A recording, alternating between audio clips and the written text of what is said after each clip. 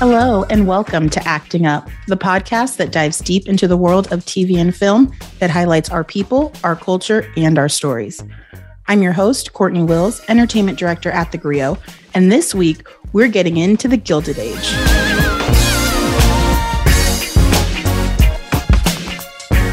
The Gilded Age is HBO's latest original drama series, created, executive produced, and co-written by Julian Fellowes, who is the mastermind behind the smash series Downton Abbey, the show that earned 69 Emmy noms and 15 wins over its 6 seasons. The show stars Meryl Streep's daughter, Louisa Jacobson, as Marion Brooke, and Danae Benton as Peggy Scott, who portrays an aspiring writer who reminds me a lot of what I imagine Ida B. Wells would have been like in real life. Her mother, Dorothy, is played by the incredible Audra McDonald, and the cast is full of all-stars from the film world, the theater world. It's a real collection of talents. So often, projects set in this time focus on what was happening to us in the South, and imagery from newly emancipated slaves figuring things out and struggling, and of course, tons of trauma. But rarely do we see what was happening further north in places like New York after Black men were given the right to vote. I mean, Black men were participating in politics, running for public office, getting those seats, and making some real progress before it all came crashing down again. And so I think that this show really hooked me because I was looking at Black people that I've never seen on screen before. We get some insight into the Black elite and the kind of wealth that they were able to accumulate and the kind of careers that they were able to pursue. And Peggy, my goodness, Peggy Scott, this character is so full of conviction and confidence.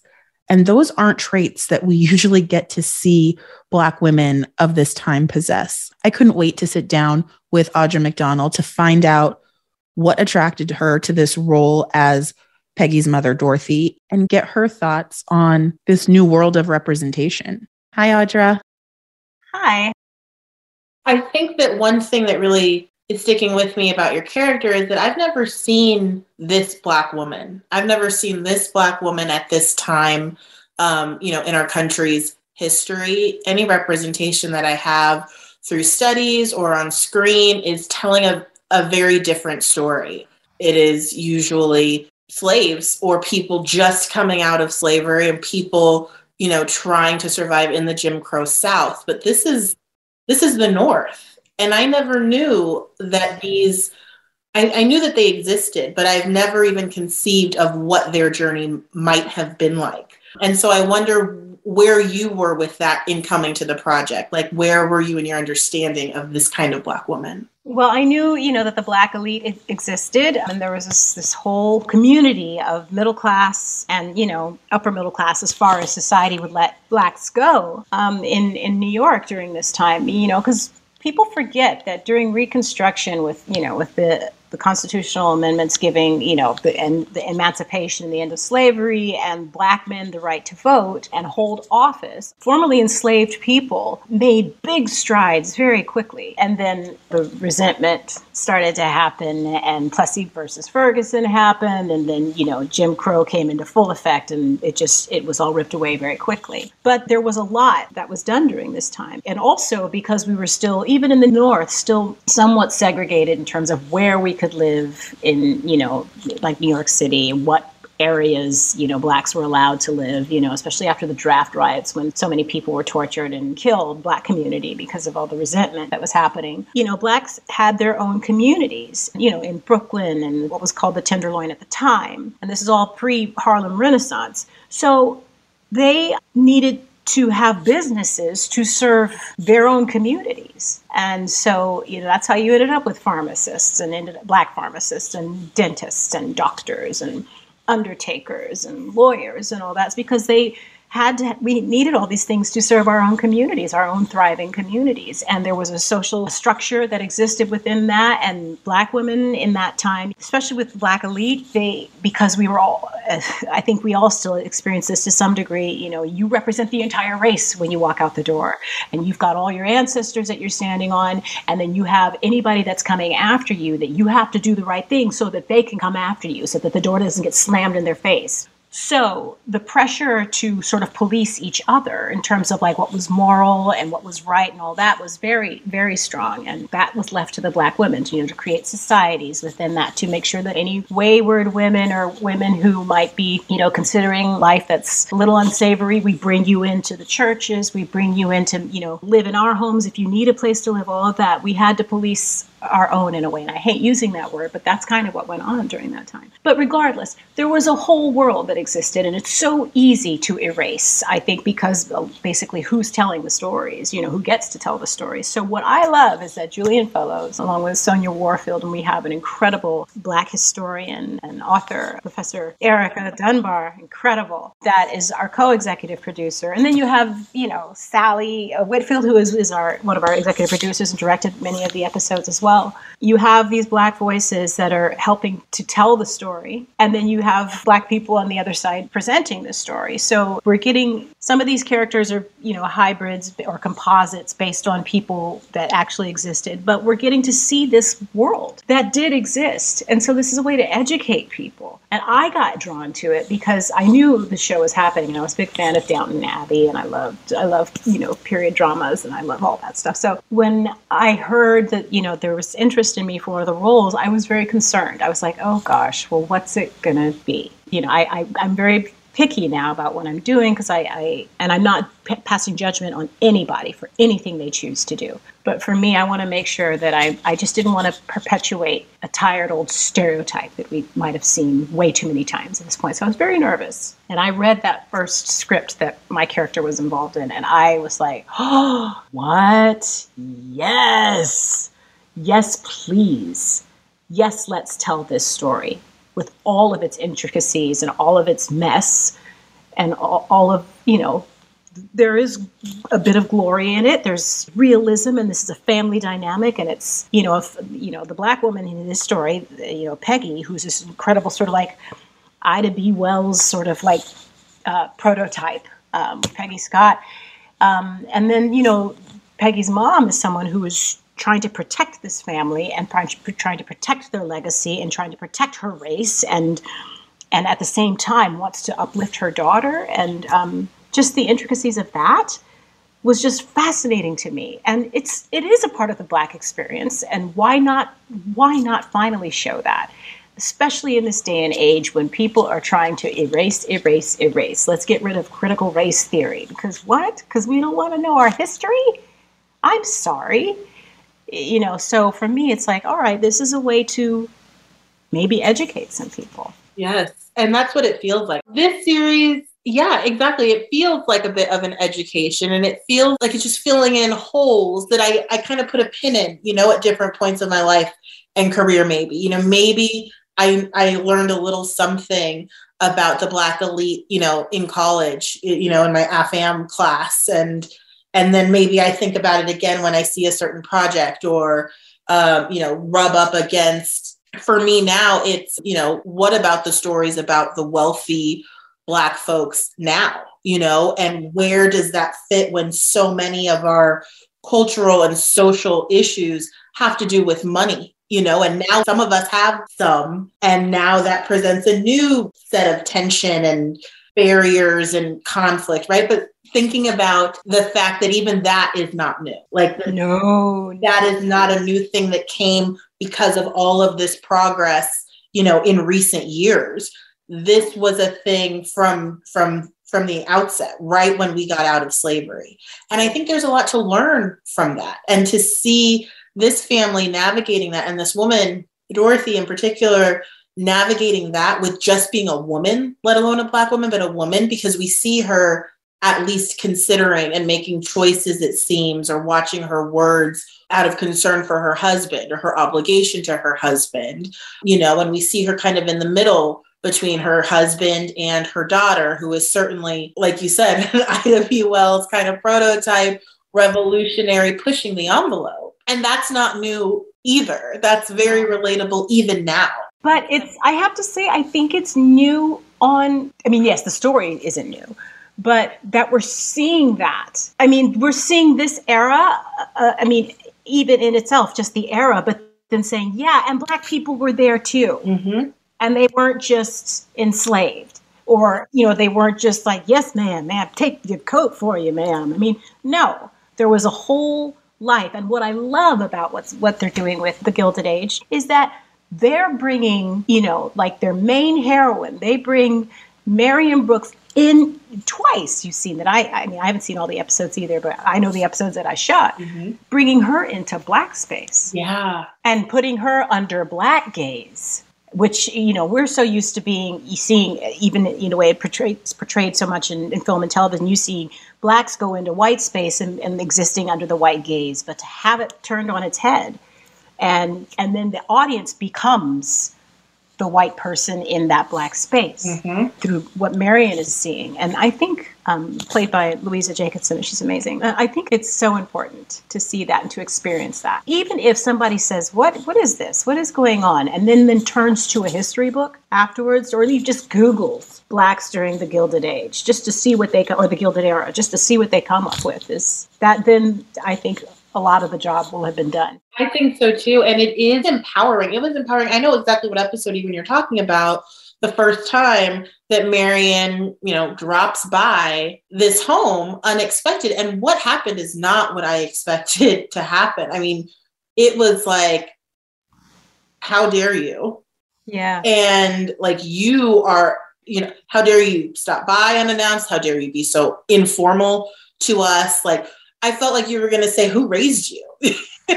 Right. To this white girl. And then your daughter lets her have it. Like, ma'am, you do not know me. Like, please, just checks her right there. Like, don't act like we are real friends. And the fact that she had that agency there in that time, it was empowering, and it was jolting. And the pride that your character, not pride, but the recognition that your character has of where you are, of Brooklyn being this place where you can walk in the front door and not the back door. Like, recognizing in the moment that it was special. You never see Black people portrayed as being that present in the moment. They're always reacting. They're always surviving. They're always like making the best out of where they are, but kind of being able to acknowledge and revel in the fact that like we're where we want to be, where we're supposed to be, where we're empowered to be, where we have some control and kind of taking that power and wielding it. We've never seen that shit before. It was amazing. Yeah. No, I mean, I have to say, when they first approached me and I was like, well, what is it going to be? One of the first scenes they gave me, because, they have to be very careful and secretive about who sees what. Mm-hmm. But one of the first scenes they gave me, they're like, just to sort of take a look at what Dorothy's character is like, we want you to read this scene. And it was that luncheon scene. And I was like, oh yeah, I want this. So I jumped on it. So do you think that Dorothy, we see that she's a bit of a controlling mom, or, this family has high expectations for their daughter. And we know upward mobility and being elite and all of that is hugely at play here. But how much of it is that, and how much of it is wanting to be able to protect your daughter? Oh, it's all about protecting her.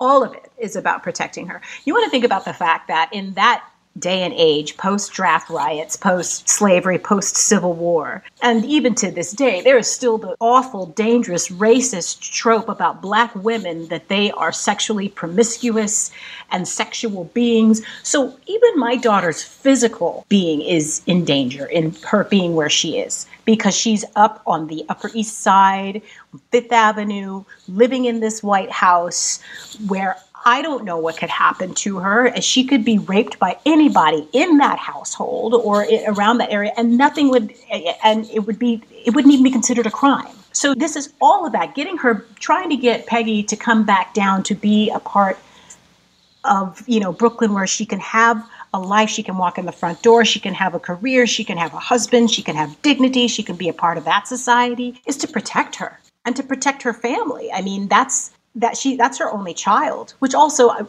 I have some ideas about backstory in my mind. When you play a character, you want to try and fill in their backstory as much as you can. That's odd for a Black woman, in that time to have only had one child. So I think this is probably her only surviving child. So my guess is that Dorothy is, extremely protected. And Arthur, I imagine we'll, explore this at some point, but Arthur was formerly enslaved. So Arthur is a former slave who has come as far as he has. So that's happened with Peggy's father. So they're very much always operating under the fact that there is danger everywhere. And so we are doing everything we can to protect ours and to protect our future generations and us. Again, we've got the ancestors saying, you're on our shoulders, we've gotten you this far, and then we've got everybody in front of us that are coming after us that we are, responsible for as a culture and a community. So it's all about protection for her.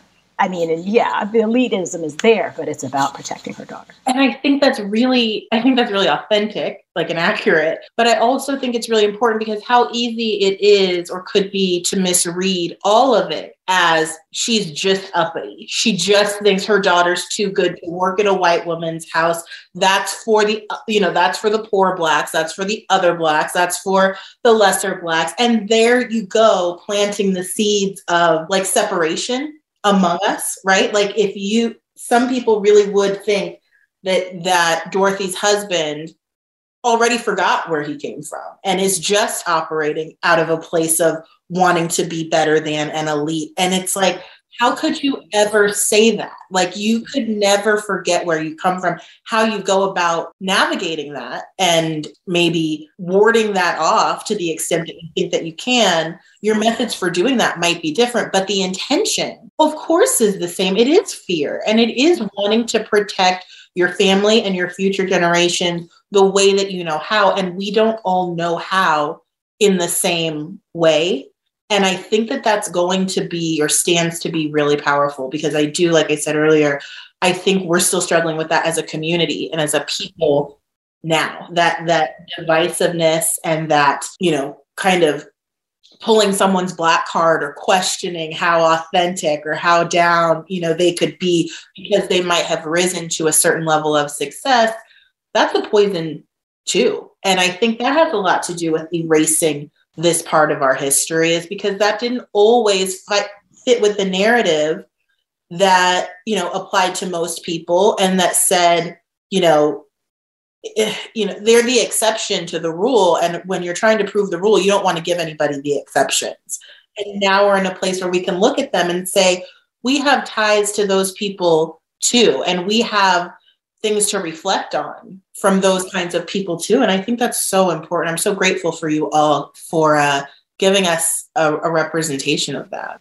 Absolutely. No, I'm so excited by what's to come, with these characters, and just to open people's eyes to this part of history. And you have to, and also when you think about, you could see Dorothy as uppity, or you could see Arthur as forgetting where they're from, but emancipate this, the Gilded Age, where our story takes place within the Gilded Age. I think we're starting in like the 1880s.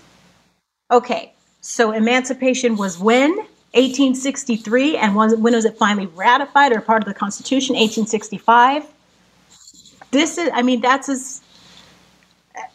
You're saying how long ago you and I met. It's about that long ago, okay?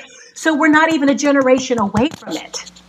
So you have to understand that is the context with which, all of the Black people are moving through society at this particular moment in time. And if you're moving through that society in the North with Reconstruction and that resentment that's starting to happen, the white resentment that's starting to happen, the fact that Southerners who were, formerly elite, that were part of the Confederacy, are starting to be accepted back, Blacks are seeing that and starting, and lynchings are starting to happen, and Jim Crow is starting to creep in all at this moment, and Reconstruction is starting to go down. We are, closing ranks, trying to get as much education, as much money, as quickly as possible, because I think they could see at this point, start to have the rumblings of, we got to protect our own and move as quickly as we can to get as far as we can. And here we are, 2022, still fighting poll taxes in their own special way now, however they call it. Yep. How much it changes and how much stays the same, right? Exactly. Well, thank you so much. I could talk to you about this for so much longer, but I have to let you go. But this has been a real pleasure, and I love your work on this series and beyond. So thanks so much. Thank you. Thank you so much, Courtney. Nice to see you again. You too. Take care. Audra mentioned Erica Dunbar, and she's our next guest on Acting Up. Dr. Erica Dunbar signed on as a historical consultant for the project and ended up being a co-executive producer as well. And I'm so glad that she will be joining us on today's episode of Acting Up. She's the author of A Fragile Freedom, African American Women and Emancipation in the Antebellum City, and Never Caught, the Washington's relentless pursuit of their runaway slave, Ona Judge. She had a lot to do with this world that we're finally getting to see in this series that offers some insight about what the Black experience was like in the North post-slavery. Thanks so much for joining me, Erica.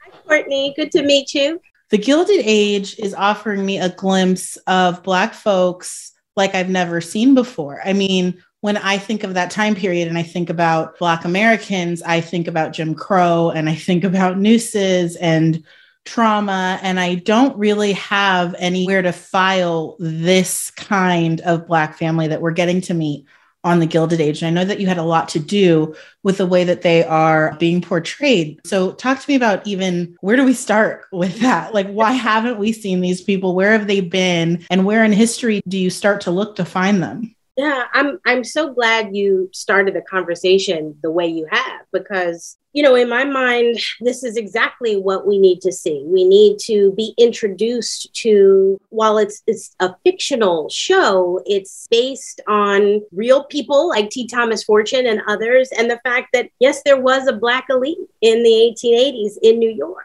And when we, like you said, you think about, all right, what are the representations that we're accustomed to in television and film? And I'd argue, you know, we move from like the Civil War to, I don't know, the Harlem Renaissance, or maybe the hardening of the color line and segregation, the formalization of segregation in the 1890s. So what happens in that period in between? And I think it's really sort of, we get to see through the Scots that we're a generation or two removed from slavery. And they're folks who are living a life, who are living, who are loving, who are worshiping, who are attempting to build wealth, all within the indignities of racism around them. So how do they maneuver? How do they live? How does a young woman like Peggy even think that she has the right to be in a space where she can become a professional, where she can make decisions about her life in a world that has been confined because of her race and her gender? And so to me, this was just a great opportunity to reimagine this moment. Scholars teach the Gilded Age, Black scholars, when we're teaching Black history, we don't typically refer to it as the Gilded Age. We think about it as the Nader and race relations, right? It's lowest point when lynching and what have you is happening. And all of that is indeed happening. And we see the erasure of any of the benefits and progress that came supposedly with Reconstruction. But there's also something else that's happening here. And when we think about people like T. Thomas Fortune, who create the Globe, who are writing the most well-read Black newspaper at the time. Yes, Black folks are reading the newspaper. Yes, they're getting news. Yes, they're thinking about politics. They're thinking about themselves as Republicans at that time. And Peggy is a part of that world. And so it's a great opportunity to open up the public imagination about Black life in the late 19th century. Yes. What were some of the resources that you tapped into to inform the way that these characters were shaped and what they did and what they thought?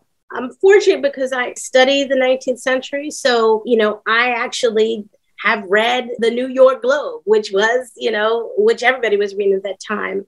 But really, it's sort of working with some of the cast, giving them suggestions about books, secondary sources, books that they should read. Black Gotham was kind of at the top of my list because it's a book about family history during this time period in Brooklyn.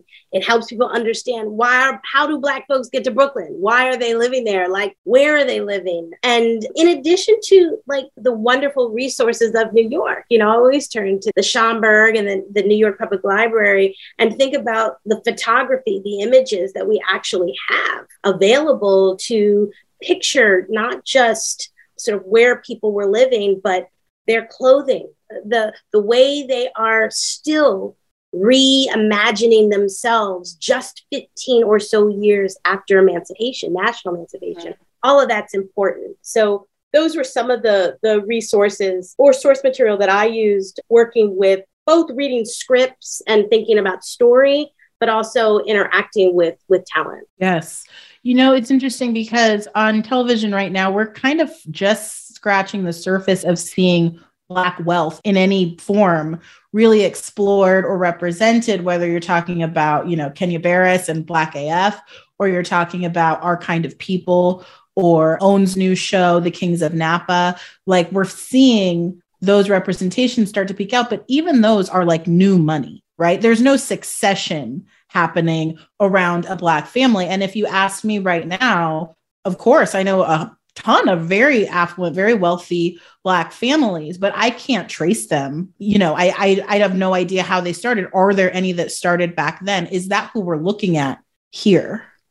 I think we are. You know, we're looking at, in some ways, beyond the sort of 15 years after the end of slavery. This is the pinnacle of Black wealth. This is, and I think what's so important and is something that we can trace throughout the 19th, the 20th, and into the 21st century is the fragility of Black wealth, right? So when you watch Succession, you're not really worried that they're going to lose all their money, or maybe you kind of wish they lose all their money, right? That you sort of know in the back of your mind, no matter what happens, no matter who's running the company, that these folks are set up for the rest of their lives. Yeah. When we think about Black wealth, it's the exact opposite, right? It is, you are one illness, one death of a father or mother away from poverty, right? And so, and the energy, and we see this with Peggy's family, the energy that goes into not just building wealth, but maintaining it, right? And how you do that at a moment in time when you're still expected to get off the sidewalk when somebody walks by, or you can't catch a carriage in New York. Like, these are, you know, the things that that resonate today, that Black wealth is a project and has the same kinds of hurdles. We haven't seen those hurdles disappear. And yet the dignity, right? The dignity, the respectability politics as well are on full display with the Gilded Age. Yes. But my question for you is, how would this family and how did this family relate to or view, you know, the less fortunate Black population, the ones who are working as maids, the ones who are scrubbing floors, the ones who are running from nooses? Is it like, we have to we are part of them and we made it out and we've got to do better? Or is it like, well, we don't confuse us with those, you know, like with those people, we are better than them? Yeah, there's definitely a measure of respectability politics that we see throughout the Black elite, right? The desire to be separate and apart from the Scotts themselves have a maid, right? Who's a part of, who is serving them, right? Yeah. And so there is a clear desire to be considered elite, wealthy, above, right? So that goes across racial lines. I think the difference, of course, is for when we think about someone like Peggy's father, when we know where he came from, and that his background will never allow him to forget those who have less, right? But he's also very aware, once again, about the fragility of their wealth. So part of it is also a barrier trying to kind of protect wealth in addition, and status, not just wealth, but status, right? In order to separate and distance themselves from a past that was uncomfortable at best, but humiliating for most. Are there families now that we can trace back, right? We can say Rockefellers and Vanderbilts and, you know, so many names that are recognizable. Are there Black families that we can trace back to this time, you know, from now? Most certainly. And I think this is okay to say that, you know, one of the books that Julian Fellowes was enamored by is a book called Black Gotham. And it is a family history that traces the life of Philip White, who was a pharmacist, a druggist. He lived in Brooklyn. He had this kind of family, and traces it up to, his I guess it's his great niece, a friend of mine who's a professor. There are tools now that allow us to trace lineage in a way that, we turn on PBS and we see it, right? With Henry Louis Gates or whomever. But most definitely there's a way to track those families. Whether or not the wealth lived, survived, that's a different question, because many folks lost their wealth as Jim Crow, as segregation became codified by federal law. We see, we know that story. And so while it's easier, while we can trace those families, the wealth is a different story. There's not one that sticks out in your mind, like the Black Rockefellers are blank. No. I'm going to stick with Philip White, although, we can't compare Black Rock. There were no Black Rockefellers, because when we talk about the Black elite, the amount of money that they had could not compare to the Astors, right? Ever. It couldn't compare to the fictional characters of George and Bertha Russell. No, these are two different, it's apples and oranges. But when we get into the world of oranges, of Black folks, the money, it's all relative. The money that they have far surpasses the majority of Black people across the nation, whether they are still picking cotton in the South, or they are in service as domestics, which most Black women were doing in the 19th century in New York. And their feelings of discomfort with Peggy, and I think this is important to say, it wasn't just about her doing a job that was beneath her, because she was the secretary, right? And that was not necessarily beneath them. But there is also the fear and concern about what it means to send a young Black woman into a white household every day to work where she sleeps, where she lives, right? There are very real concerns about being able to protect a Black woman's body in those spaces on the Upper East Side. That would have been an impossibility for the Scotts. This was so enlightening. Thank you so much for taking the time to talk with us today. We'll be watching.